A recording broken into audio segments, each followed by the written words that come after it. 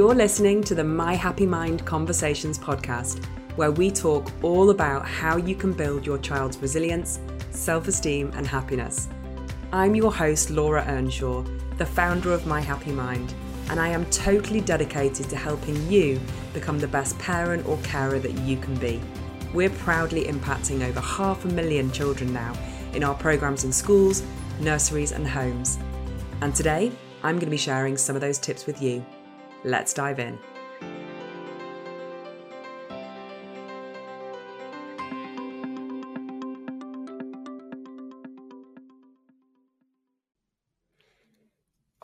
Hello and welcome to another episode of My Happy Mind Conversations. It has been a little while since I have released a series of podcast episodes, just quite frankly, because we've been so busy bringing schools and nurseries and families into our programs that I haven't really had a minute. But I am back and I am really excited to be sharing a new series of podcasts with you to really explore some of the critical things that I'm hearing our schools talk about and our families talk about right now.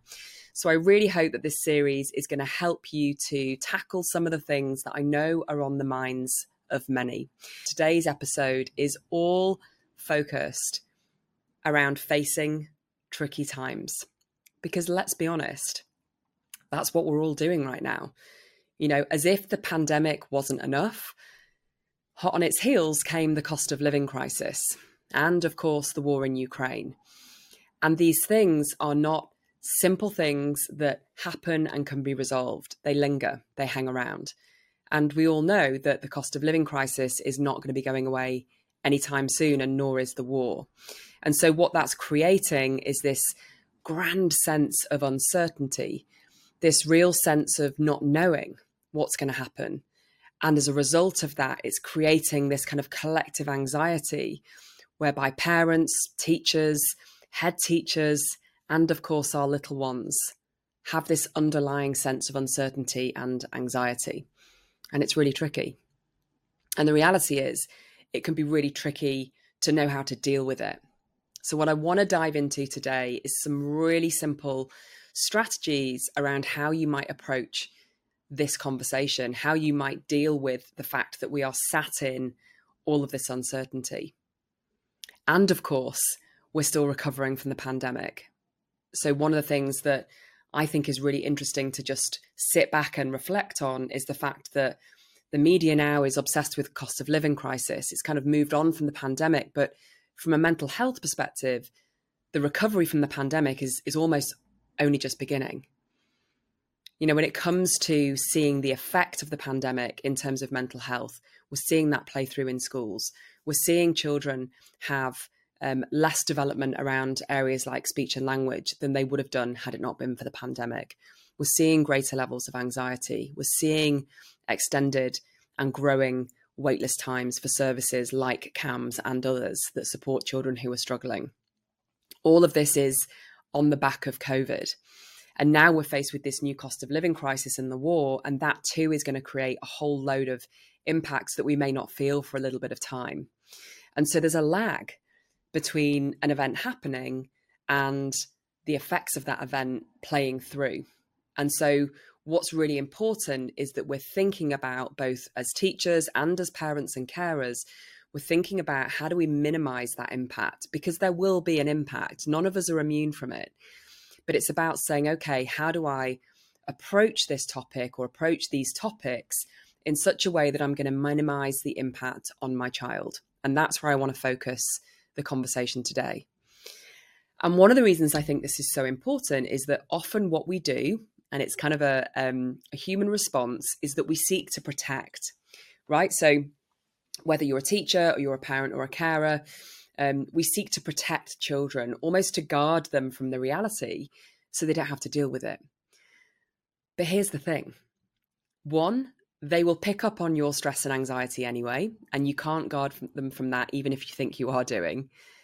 And two, they will be hearing about it and picking up on it, even when you don't realize.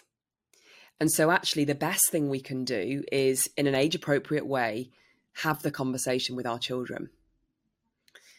So one of the things that parents often say to me is, but Laura, I don't talk to them about cost of living crisis. They've got no idea about bills. They're not aware of that stuff, but they might be, because kids are incredibly intuitive, and kids are able to pick up on things that you don't think they're going to pick up on. For example, let's say you're having a conversation with your partner or with a colleague, and you say, oh, I was thinking of ordering something, whether it's for the house or for school. And you say, oh, I just think we should wait a few months given everything that's going on. You might think that's a flippant comment, but actually that's something that a child would pick up on and potentially have some worry around. So just because you might not be talking about it in front of them, it doesn't mean they're not picking up that there's some challenges or some stresses around a topic. So just keep that in mind. And so my advice is, or the strategy I want to share with you today, is just around jumping into a conversation. Ask them how they feel, and let what they tell you guide your response. So if you gently probe around how they're feeling about, you could gently probe around, have you been talking about what's happening in Ukraine at school? That would be a great question to talk about. And they might say, no. Or they might say, yeah, actually we have. Actually, there's some refugees in our school. Then you can let that guide your conversation. You could maybe ask them some more open questions like, how do you feel about that? And then how they respond to those open questions is going to give you really good insight into what support they might need.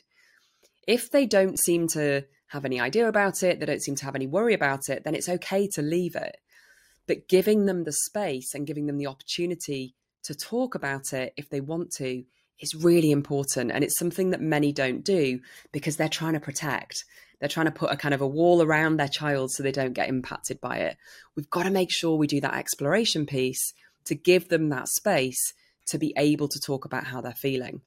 Now, this isn't to push it on them if they're not worried about it. We don't want to create worries that weren't there originally, but it is important to give them that space, because if that space isn't created, they might end up bottling it up.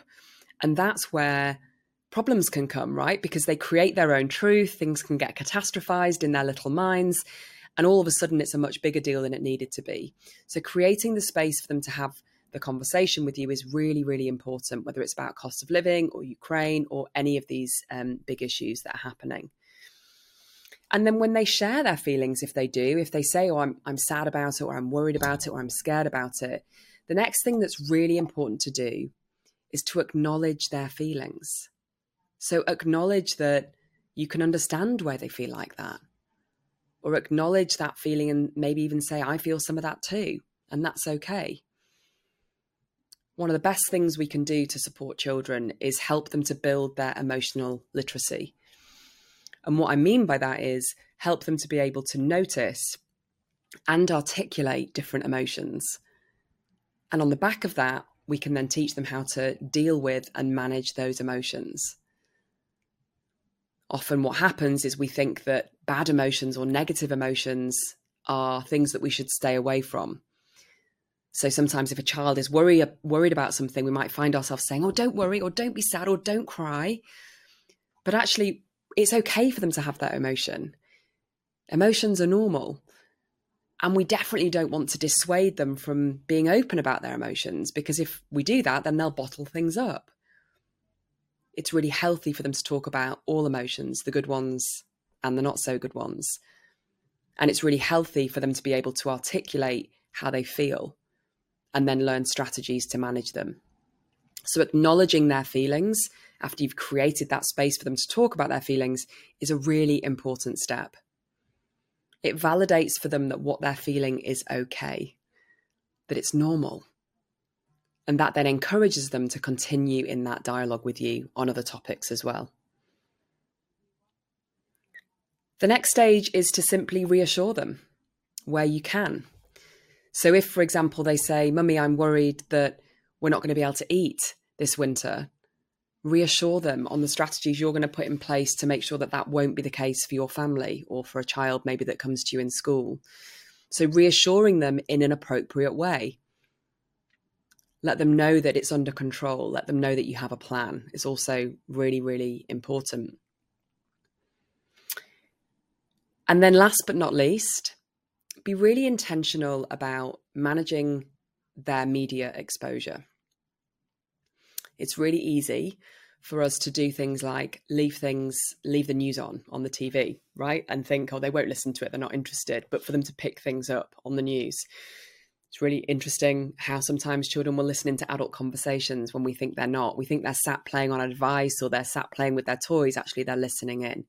So being really conscious of managing media and conversational exposure is another strategy I would really encourage you to think about as we navigate through these difficult times.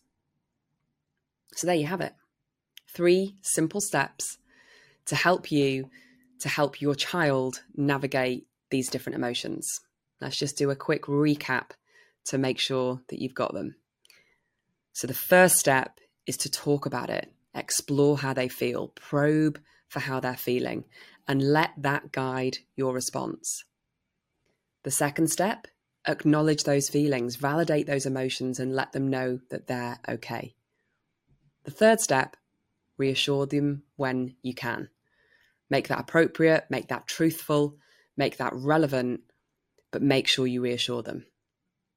And then last but not least, a little bonus tip for you, making sure that you are managing their exposure so that you're managing what they're hearing. That's going to really help them too. So I hope this has been helpful. I hope it's given you some food for thought. As always, I would love to hear your feedback. Share this podcast with someone that you think will enjoy it. If you can give it a little review as well, that's always really helpful for us. And I'll look forward to being back soon with another episode. So take care and bye for now. Thanks so much for joining me for another episode of the My Happy Mind Conversations podcast. If you liked what you heard, please leave a review and a comment below, and I'll be back next week with more science-backed secrets to building happy and resilient children. Don't forget you can come and follow me at My Happy Mind on Facebook and Instagram. Take care.